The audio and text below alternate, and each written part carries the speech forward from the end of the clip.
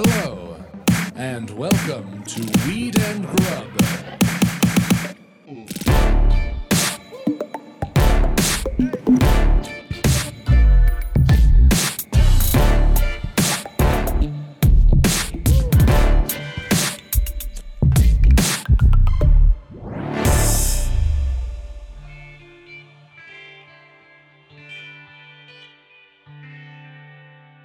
Mike's got to flame someone on the internet real quick. All the time. I want this podcast to be about us yelling at people that aren't in their room so they can't defend themselves. Great. It's a whole new podcast. All right, cool. Ready? Yeah, it's called Why Are You Angry? What up, Mary Jane? How's it going, Mike?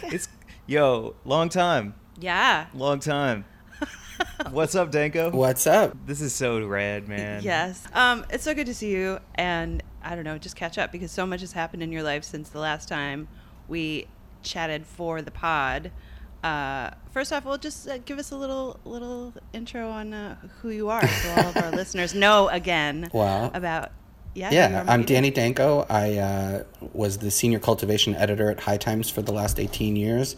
And wrote a couple of books, The High Times Field Guide to Marijuana Strains and Cannabis, A Beginner's Guide to Growing Marijuana. And I host a podcast called Grow Bud Yourself. That's such a good name, dude. Yeah. And before that, it was I had a podcast called Free Weed from Danny Danko in conjunction with High Times. And this one is independent. And it's weekly. Every Thursday we come out with an episode, and I'm a big Weed and Grub fan as well. So, big fan of the pod, friend of the pod. Thanks so much. It's been so fun to listen to Grow Bud Yourself and kind of catch up with some of the tales of your time at High Times and as a grower and cultivation guru, and also one of my favorite stories that I've heard was you talking with Kyle Cushman about coming across the George Washington Bridge just weeks after 9/11 with a trunk full of freshly harvested dude. Yeah. Cannabis. Yeah, that was pretty wild times.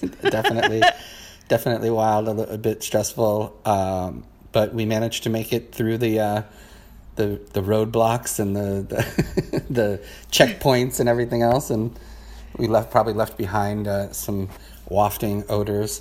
But we managed to get that harvest home and had some helpful cannabis during a tough time, and here we are back in another tough time, and cannabis once again saves the day. It's been deemed essential, and it's pretty interesting where we're at right now.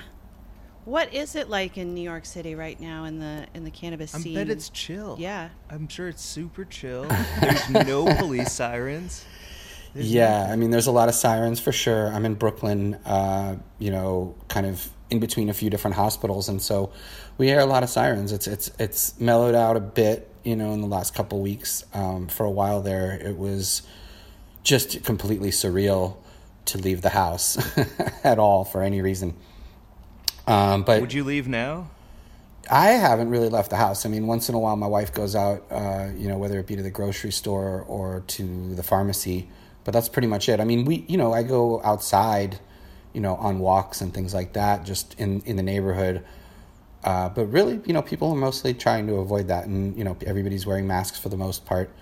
So it's a little different, I think, than the rest of the country in a way, because there's this, it seems like outside of New York, there's this argument that hey, I don't need to wear a mask, or let's make this political, But here, that's really not an option. I think from what we've seen, there's no hoax, there's no conspiracy, there's no nothing. There's just a virus that's killing people, and reasonable people are happy to wear a mask to protect themselves and others. I don't know how this became like this, political kind of thing, but there's not a lot of conspiracy types going around New York City, that's for sure, because we see what we see, and it's plainly obvious that what's going on, and how to mitigate it and fix it.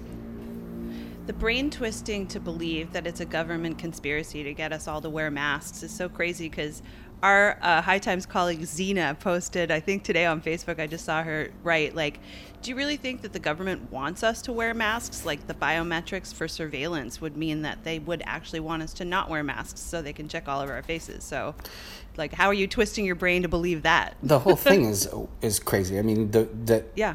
They were going to put tracking chips in it. They have a tracking chip in you. You're tweeting from it right now.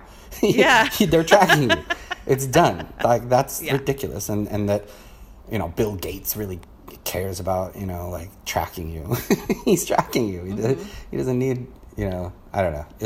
It's actually kind of frustrating being here and seeing that, like, through social media in other places. I mean, I get it. It hasn't ravaged, where you are yet, or as bad, or whatever it might be, but it's coming. And, like, you might as well accept the fact that it's real and it exists because it's happening. And if anything, these numbers are underreported, to be honest. I mean, you can hear a siren right now. It's a dangerous thing, and I think people need to take it seriously. Luckily, we have cannabis to help get us through, and food.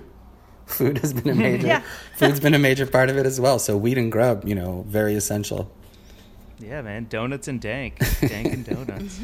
Bong and a pancake. Oh man. When did you start growing your own? Wow. I guess it would be the early to mid 90s, basically. Kind of first started around college time, which was 90 to 94. That was kind of the first few closet grows and small kind of plant situations, and then, Wait, can we stop right there? Yep. Like, growing in your closet in 94 sounds crazy to me because I've only been to grow houses, so I've only seen, like, Bach playing while big bright lights that you control, like, to look like different times of day hanging out on female plants, and the whole thing is, like, expensive as fuck and dialed in completely. So what does a grow in a closet look like in 1990? It's kind of embarrassing to say, but it's not much. I mean, it's like, we were lucky if we could find a street light, to appropriate and convert into a grow light. We had one store out in Worcester at the time, Worms Way, where you could go and get some equipment. But for the most part, it was all pretty much rigged together out of whatever you could find. And, if we could get a quarter pound of bud out of it every 3 months or so, that was, like, huge, at that time. The quality of it was better than anything you could really buy. I mean, even on Dead Lot or Dead Tour or whatever, it was just amazing quality. And, it really did help a lot. But then when I moved to New York upon graduation from college, I had to step it up, and you had to go a little bigger than a closet. And so the grows got bigger and bigger in New York because that became more of like a way to survive and pay rent and things like that. This is all pre-High Times. And then, eventually got a job at Headcase, hemp baseball hat company, still growing all throughout that time. And then High Times, again around 2002 would be when I started working full time. And then little by little, the grows started shrinking because I had work and I had to travel and I had, so it's funny, it kind of expanded and got bigger and bigger and bigger and then started getting smaller and smaller as the grows that I was covering for the magazine got bigger and bigger, where I was visiting, we used to think, 8 lights or 16 lights was a huge, huge grow, and now, I mean, I see multiple 100 light grows, big, huge warehouse, 100,000 square feet type situations. And it's interesting just to see the size, grow and exponentially, the heat, the amount of HVAC systems that you need and all of that, on a professional level, going from a closet to a warehouse back down. And now, people are back down to their closets again or to like a grow tent. And it's so crazy. It is crazy how, but that's, if there's one thing I've learned, that's that the quality suffers the bigger you go, the more the quality is going to suffer. So if you really want, AAA highest quality medicine, you really got to grow it yourself and you got to do it pretty much in small batches. I was just speaking to a mutual friend of ours who was talking to me about when he started growing in Manhattan downtown in the 90s above a pizza place, and he used the exhaust of the pizza oven to hide the smell of his grow. Did you have to get super creative when you were growing? Yeah. I mean, when smell? the grows got bigger, definitely you have to live in a more industrial kind of area. I remember, the Navy Yard and Bushwick and parts of Brooklyn that were much more on the industrial side of things were far better to grow in than residential areas, because you can have all the air filtration equipment in the world, but when you're harvesting pounds and pounds in a place like New York City, it's going to smell, inevitably. Yeah. I've had situations where I've walked into the building and smelled my grow room from a far away. And that's scary. That can be really scary, because not only are you worried about like the police, you're also worried about other people, just robbing you or being aware of this illegal thing that you're doing. So, there was definitely a lot of stress and tension over that. But at the same time, you could get $6,000 for a pound back then from these delivery services. Damn. Or more in some cases. And so, it was lucrative. That's straight up cash between you and somebody else going in your pocket? What's that?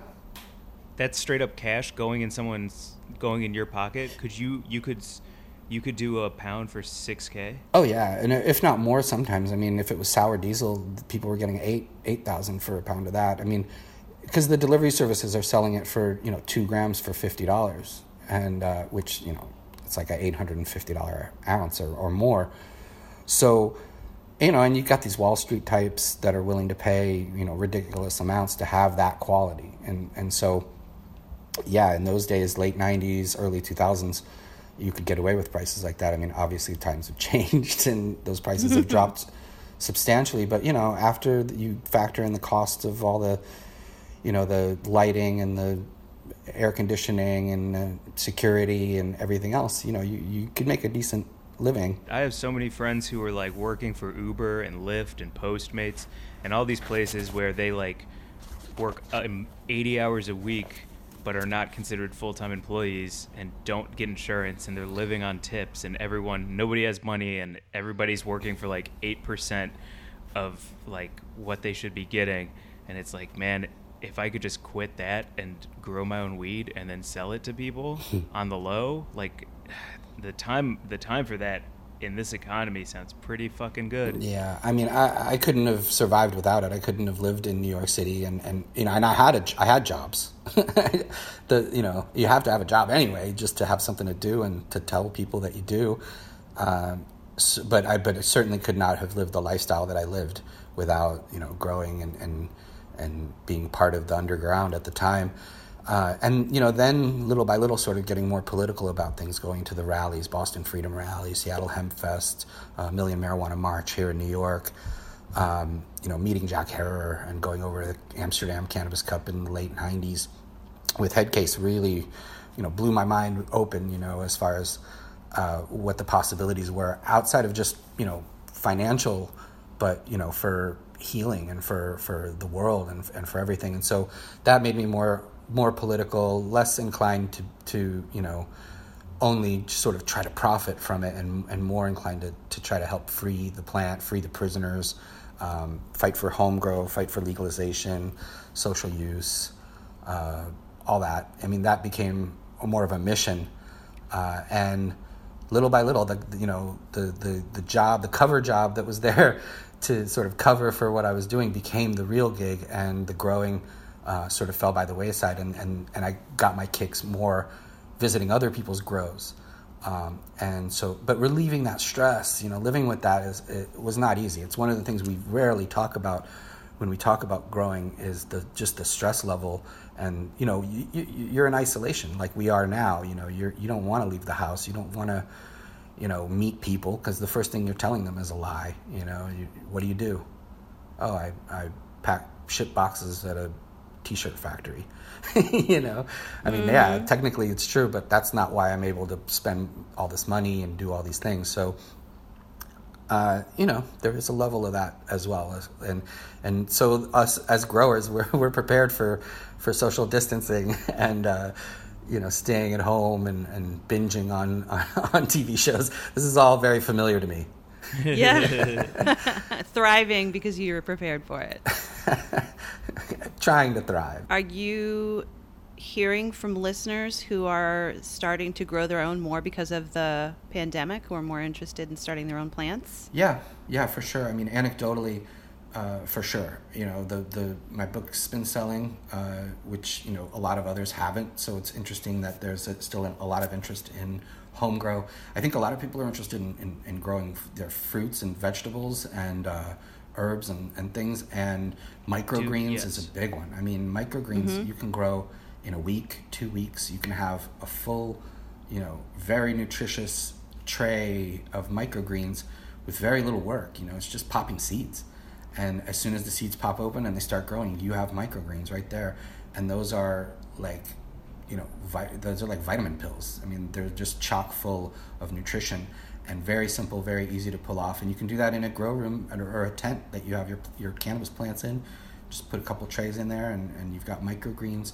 If you got a little more time, you can do lettuce. You can do all kinds of stuff that just pulls off some of the pressure on our food system and really reduces that the level of shipping and production and all these things.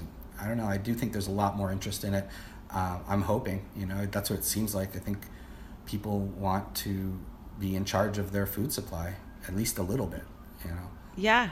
It's crazy that like Nicole Richie is, rapping about growing your own food. I know. I saw her on Kimmel or Fallon or one of those shows, and I was like, wow, like she's really changed a lot because, from the Paris, party days to now, she's like, she's growing all her own, a lot of her own fruits and vegetables, and I think it's important that we make that cool. For a long time, it's been like something old people, farming or gardening. It's like, it's not cool, but it is cool. It's such a cool thing. Like anyone who does it gets addicted to it very quickly. And, even if you just have a balcony, you can grow a lot in a small space. And I think people are coming to realize that you can do that with cannabis. You can do that with fruits and vegetables, and particularly microgreens, which I think, it's like a no-brainer. All you need is just a tray and some dirt and some seeds, and you can really have this amazing nutritious thing that you can just put on top of anything. What's up with New York? I mean, you're there. Mary Jane and I, we have so many homies there. My friend just wrote on my Facebook wall this morning, like, what's up with New York? So, do you have any insight? New York is one of the unique cases of states where we can't really vote on referendums. The people don't really get to vote on things. We vote on our politicians, and our politicians vote on the referendums. So, we don't get something like Prop 215 or all these other sort of things because if the public in New York voted, it would be legal 10 years ago. The polling shows that it's like 70 to 80% in support of legalization, full rec legalization in New York. But our politicians, particularly upstate, are just way behind, and they're also beholden to things like prison guard unions, which need a constant source of people from the city shipped upstate to fill these rooms and fuel this false economy where these used to be industrial cities that produced something, and now they just store people and get paid to store people, and it's scary. I mean, it really is, and how powerful those unions can be. I mean, and these are private prisons you're talking some about. Some are private, right? Some aren't private. So yeah, it doesn't really. I mean, the private ones are even worse than the state prisons and things, because the private ones are a business. All they care about is profit, and so each person is a widget that fills a room, and you if it costs $10 a day to feed them, let's find a way to make it cost $5. And so they're basically eating sawdust and cardboard and shit like that. I mean, it's insane how we treat our prisoners throughout the world, but particularly when it's a business, it's even worse. It's you shook me with that, man, just now. Saying it's a place that stores people. Yeah, you just and if there's no people to store, I say convert all those prisons to grow houses, and grow rooms. They already have that awful fluorescent lighting.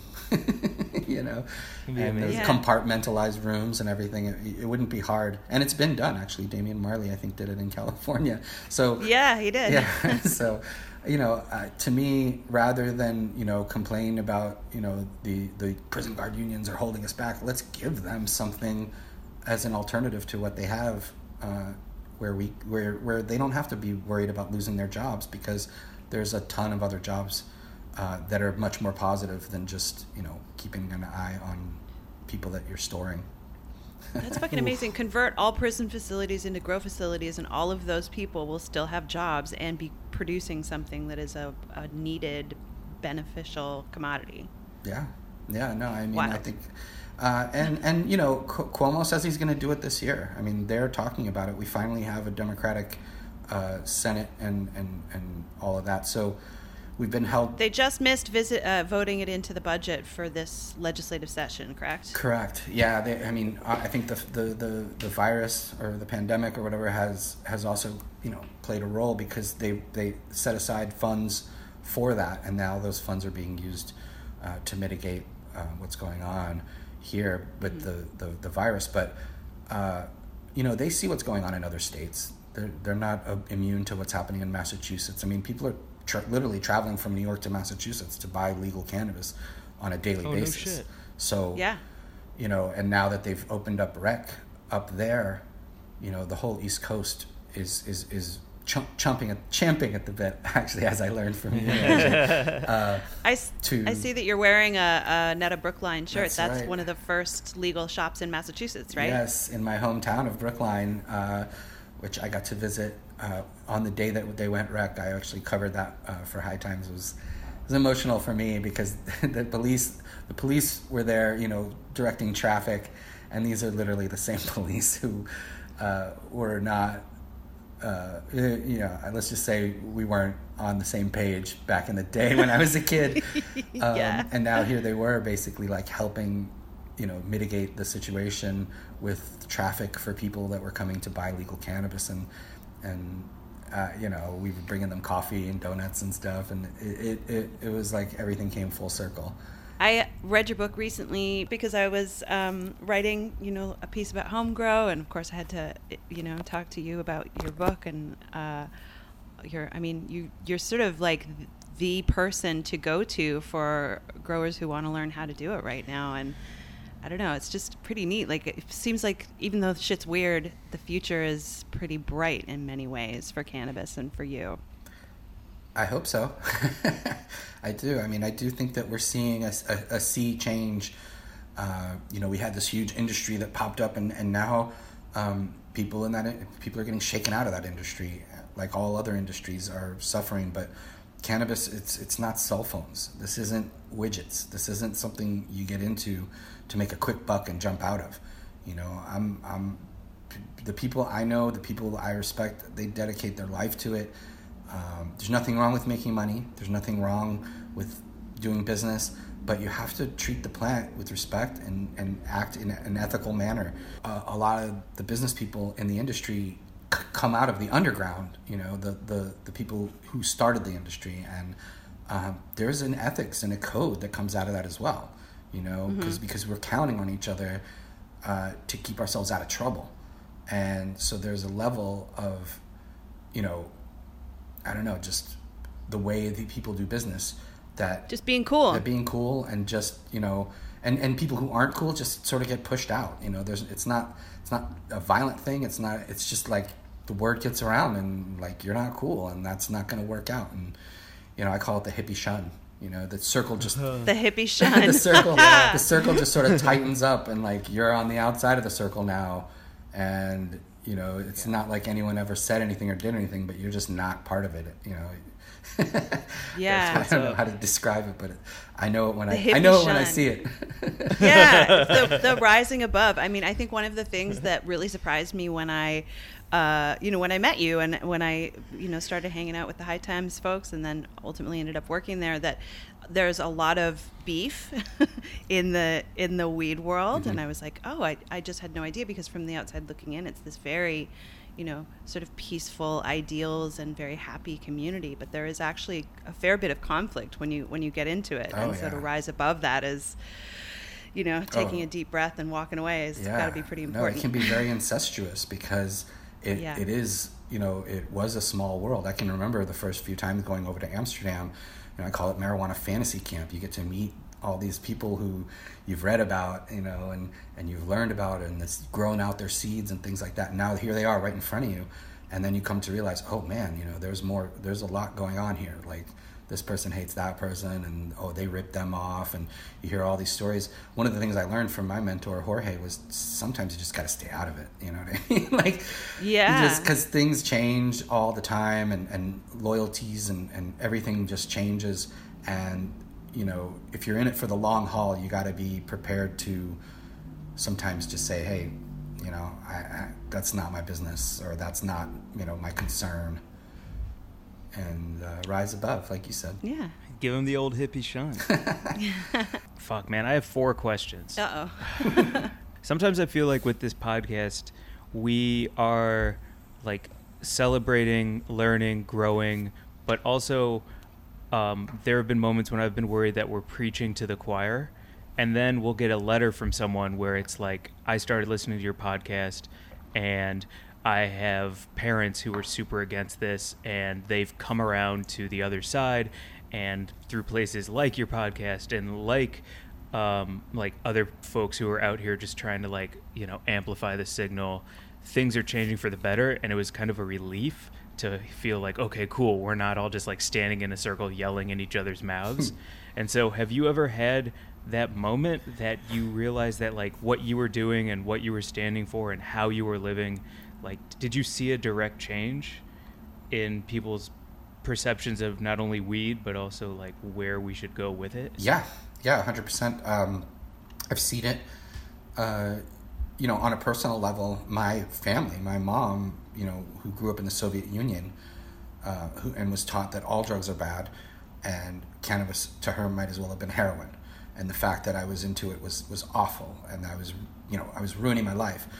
Now, years later, she lives in Massachusetts, and, she voted for legal cannabis. She, and then when I made the connection to her with hemp and cannabis, I think she realized, wait, what?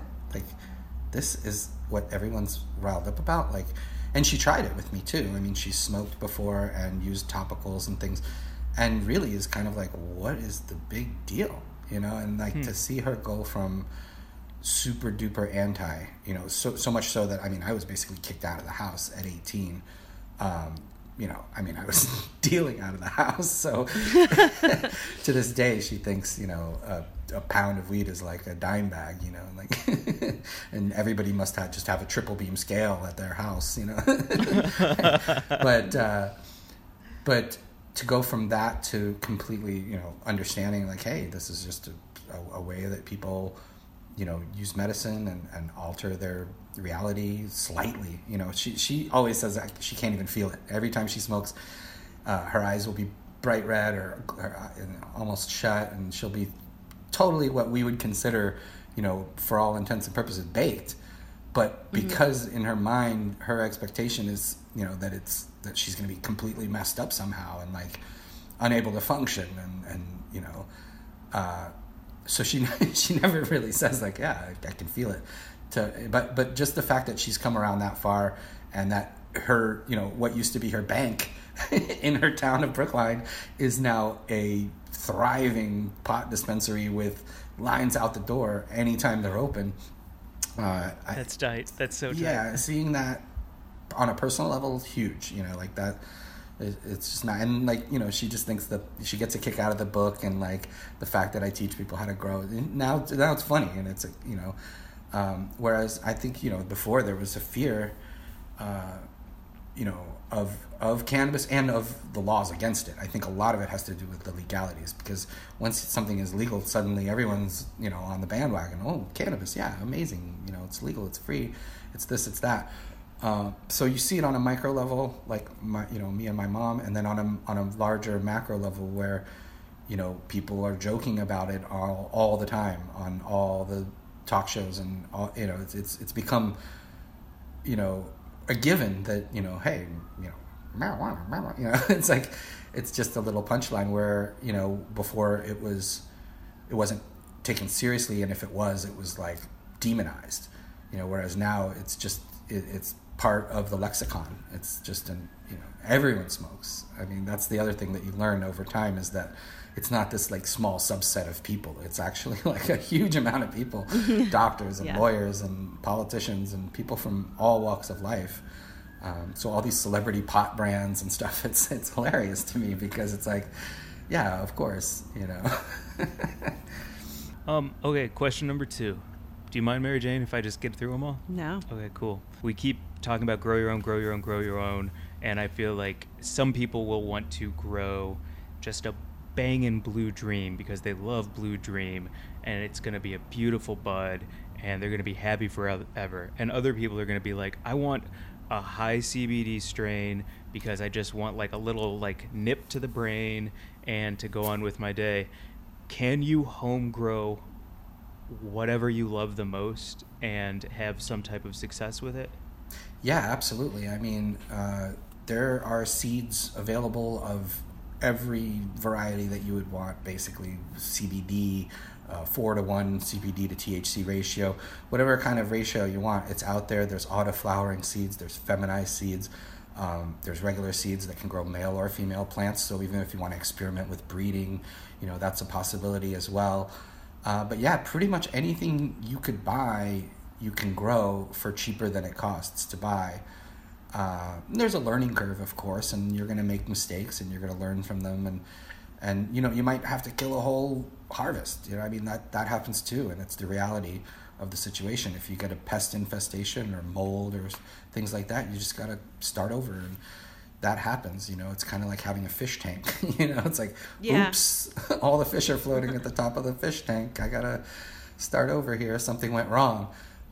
So yeah, but the possibilities are endless. Pretty much whatever you want to grow, you can grow. So, sometimes it's harder to find those genetics than others. If there's like a clone only situation where it's only handed out amongst friends and things, that's a little harder to come by than, ordering seeds from some company in Spain or the UK and hoping for the best. But, the opportunities are endless, and the options of what you can grow are vast.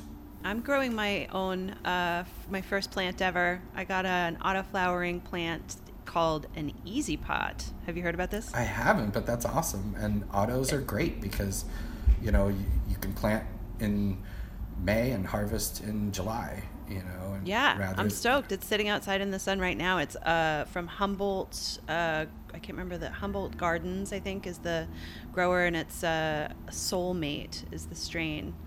And nice. Yeah, it's like An they were Easy like, Pot it's like a chia. Is like the brand? Easy Pot. Okay. Yeah, it comes in a tomato cage, and like the soil is supposedly has everything it already needs, and it's sort of like a chia pet cannabis situation. So I'm just watering it every few days and watching it grow, and it's awesome. That's awesome. That is great. Yeah. There's no feeling. Yeah. There's no greater feeling for me personally than like consuming something that you created from thin air. It's like modern day alchemy. You're just taking air and water and light and plant food, and you're creating medicine. Okay, question number 3 is, let's say you can't get an auto-flowering plant like the one Mary Jane has. So what's the bare minimum somebody would need to get started if they don't really have a lot of money, and the investment should equal the time, and just in case the harvest goes bad and all of those things, what's the minimum somebody can have to try something like growing your own for the first time? Right. I mean, the easiest thing you can do is get yourself a grow tent, right? Because there's these kits you buy, and they show up in a box, and it's a tent. One person can set it up, take it down. It's got a footprint of 3x3 or 4x4 foot space. It's got all the holes cut out for exhaust fans, and it's got the lights that come with it, and the hangers for the lights, which you want that to be done right as well. And these kits cost anywhere between $500 and $1,000 typically for pretty much everything you need aside from the seeds, right? And I wouldn't recommend going with some crazy hydro system in the tent. Just get yourself some buckets, 5-gallon buckets like you'd get at Home Depot, fill them with Pro Mix or soilless mix, and grow in those hand watering with with your nutrient solution or your plain water. And you can do that for, I mean, most people have, I mean, I shouldn't say most people, but a lot of people have room on a credit card where they could put $500 or $800 on the tent. And the first time you grow a couple of ounces or a quarter pound, it pays for the tent. And now you've still got the tent, you've still got the lights, and you've still got the equipment. So everything else is gravy, you know what I mean? You're just paying for the electricity, which is really minimal when you're talking about one light and a couple of fans. You know, it's not it's like not even as much as a fridge, basically, as far as the electricity goes. And so it can be done quite cheaply. It's just, it's the amount of time you have to invest. You know, you can't go away for 2 weeks. You can't, you know, it is, you know, it's a little more than a hobby. You know, you kind of got to check it out every day and make sure you're not dealing with bugs or mold. You make sure you're not overwatering, overfeeding. But ultimately, it's not that hard to get into. Again, you know, there's books, there's videos, there's podcasts out there that you can learn from. But ultimately, nothing is going to teach you. All by you, dude. Yeah, your books and your podcast. And others. But nothing is going to teach you more than just experience and doing it yourself. But it can be done cheaply, like I said, under $1,000, and you could be supplying yourself with ounces of cannabis every 3 months into perpetuity. You know, you'll have to replace a bulb here and there. You'll have to, you know, get new seeds or whatever it might be. But it's pennies to the dollar compared to what you're going to spend buying it from your guy or from your gal or from the dispensary or wherever else, because they have way more overhead. And if you want to go real cheap, all you really need is just the light, you know, and the containers and seeds. If you don't want the whole tent situation and you want to grow like autos, you don't even really need a light tight kind of situation for that. So it's affordable. You just have to devote some time and energy as well. You know, it's not going to just happen on its own. Did you ever watch the show Atlanta? Atlanta, yeah, I've seen a few episodes. I haven't like binged it yet though. I love it. I mean, Donald Glover's amazing. He's fucking amazing. There's one where him and Lakeith Stanfield go to a pawn shop to flip something, and instead Lakeith talks him into getting a samurai sword, because he's like, you'll make more money if you buy this samurai sword. And he's like, but I need money right now. And he's like, you'll make more if you get me this sword. So they get the sword, and then they trade it for a pit bull, and then they take the pit bull to a breeder, and then the breeder's like, this is a great pit bull, I'll pay you when the babies come. And they got half the money for the babies. And there was a whole moment where he was mad because he needed the money in that moment for a new phone, and they weren't going to get it. But then 2 months later, he got a check for $8,000 because of the pit bull babies. And it was just this long lesson of like thinking long term and putting forth the effort now, knowing that the gifts at the end of it will be like even stronger and more powerful and worth it than the short term. And you just made me think of that episode specifically when you're talking about like how important it can be to grow your own for the first time and see what happens on the other side. Yeah, and I think one of the main lessons to be learned there is patience. You know, just sometimes step back and let the plants grow. You can't always, you know, overwatering, overfeeding. These are the biggest rookie mistakes.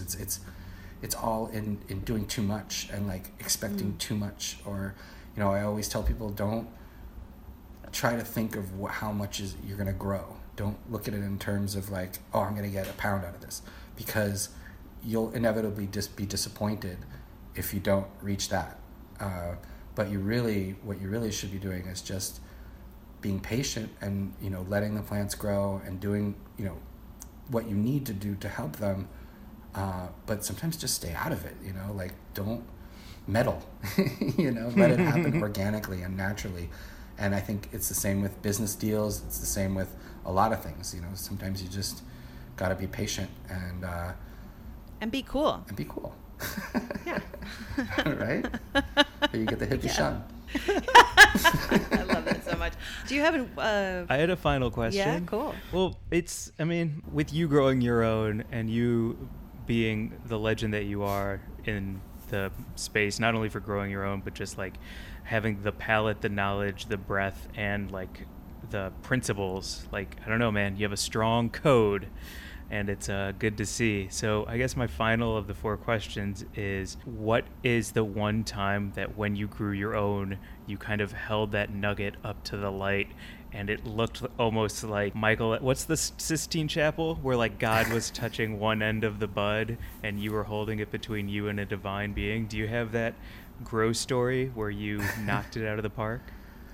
I guess, yeah. I mean, certainly the first successful grow, when you're looking at just, stacks of jars that you filled with, bud that you grew, and the strain, and what went into it, and how much love and energy and joy you put into the production of it.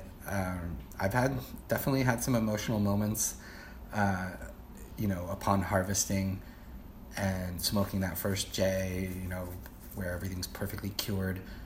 But I've also had the opposite experience, where I've had disastrous grows and had situations where I had to shut down grow rooms in the middle of the night, because the fire inspector was coming the next day. And so, there's both sides to it. There is that, side we don't talk about of, the negativity. And, I've had to visit friends in jail that were cannabis growers, that were in, prison for that.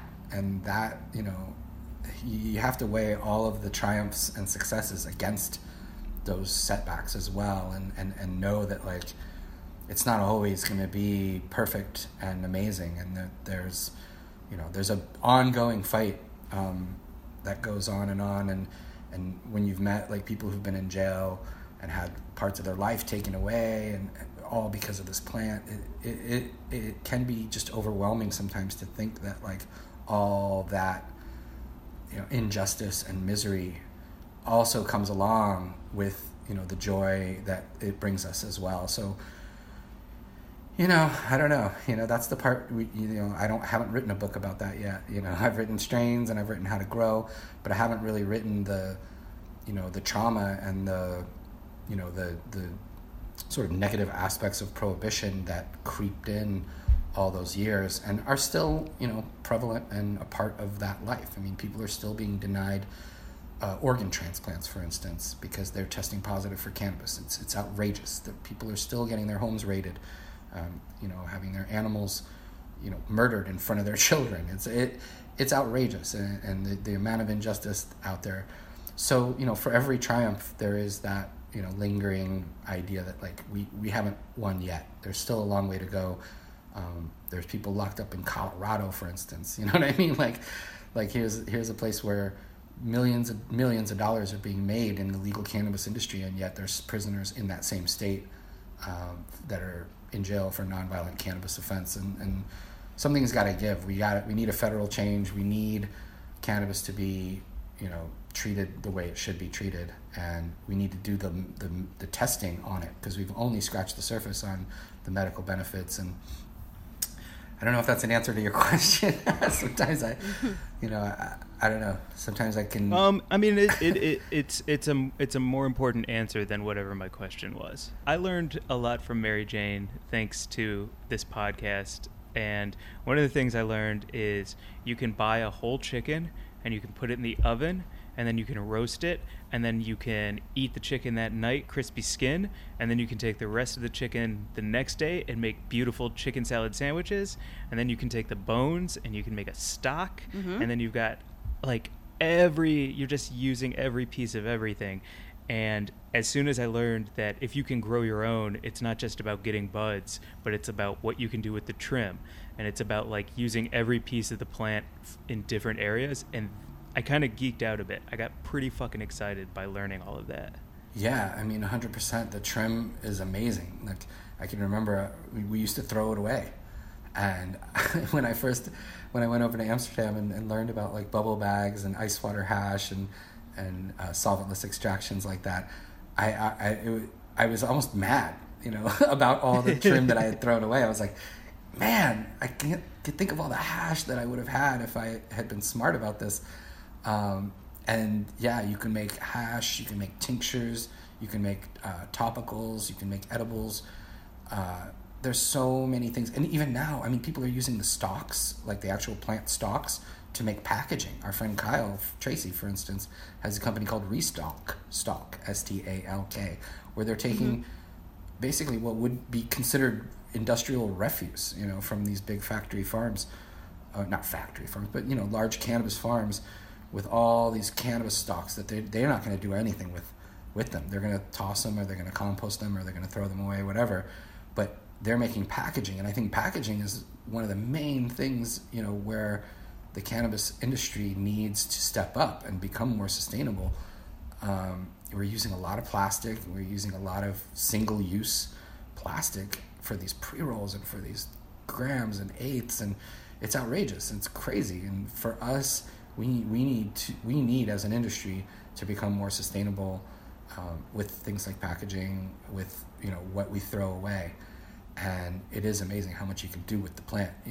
Even the roots, for instance, people are using the roots of the plant to make topical products. Even like we mentioned, eye drops and suppositories. I mean, the sky's the limit, right? For what you can do with distillates and isolates and things like that. And now we're discovering other cannabinoids, more what are called minor cannabinoids, THCA, THCV, CBN, that are having all these other effects. Appetite suppression, appetite increasing, wow, man. Yeah, just amazing. CBN is a sedative. I mean, it's like a perfect nighttime.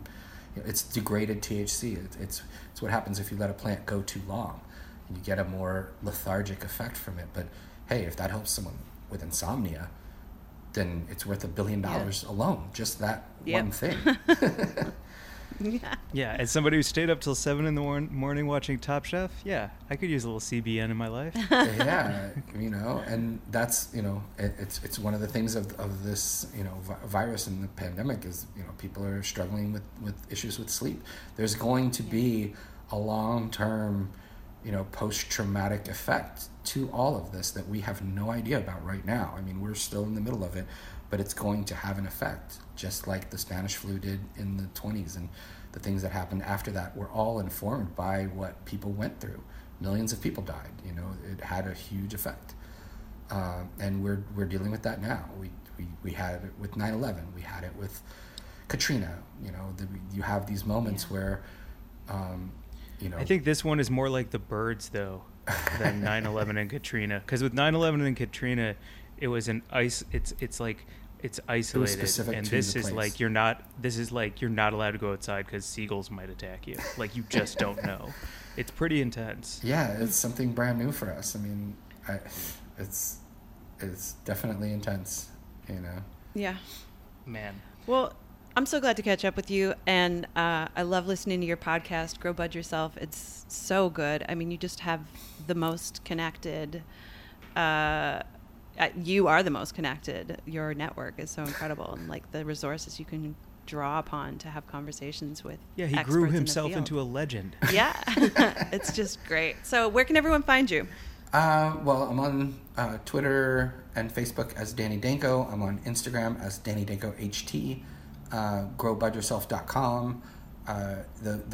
The podcast is on anywhere you listen to podcasts: iTunes, Stitcher, Spotify, all of those. Please subscribe and sign up. We have a Patreon page as well, which is awesome. I believe you guys have one, right? I think I follow you guys there. We're in the process. Yeah. That's a great way to interact with your your hardcore listeners. That actually your Patreon's cool too, because you have a area that you can get your book through it, right? Right. There's a tier. The $25 a month tier gets you a free copy of my book signed and shipped to your home. We do exclusive content there. Some video stuff. We're going to be doing a lot more audio stuff as well, where it'll be exclusive to people who are patrons on Patreon, and it's a great community. It's a great place to communicate with your fans and get questions and all that. So that's been fun as well. And I'm out there. The book is on Amazon. I sell it on eBay, actually undercutting Amazon, and you can get it signed if you want.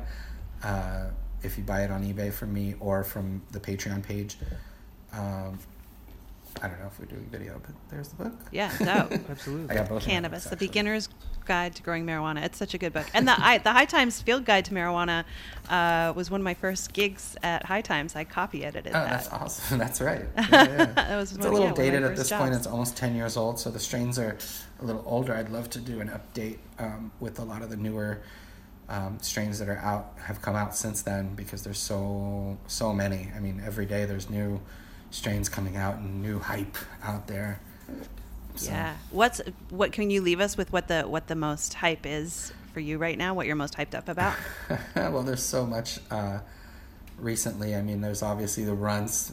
It was even trending. The Obama runts was trending yesterday. What's the Obama runts? What are you saying? Obama runts. Yeah, that was. What is that? It was a strain that was trending, I guess, a couple of days ago on Twitter. I don't know. I just noticed that it was there.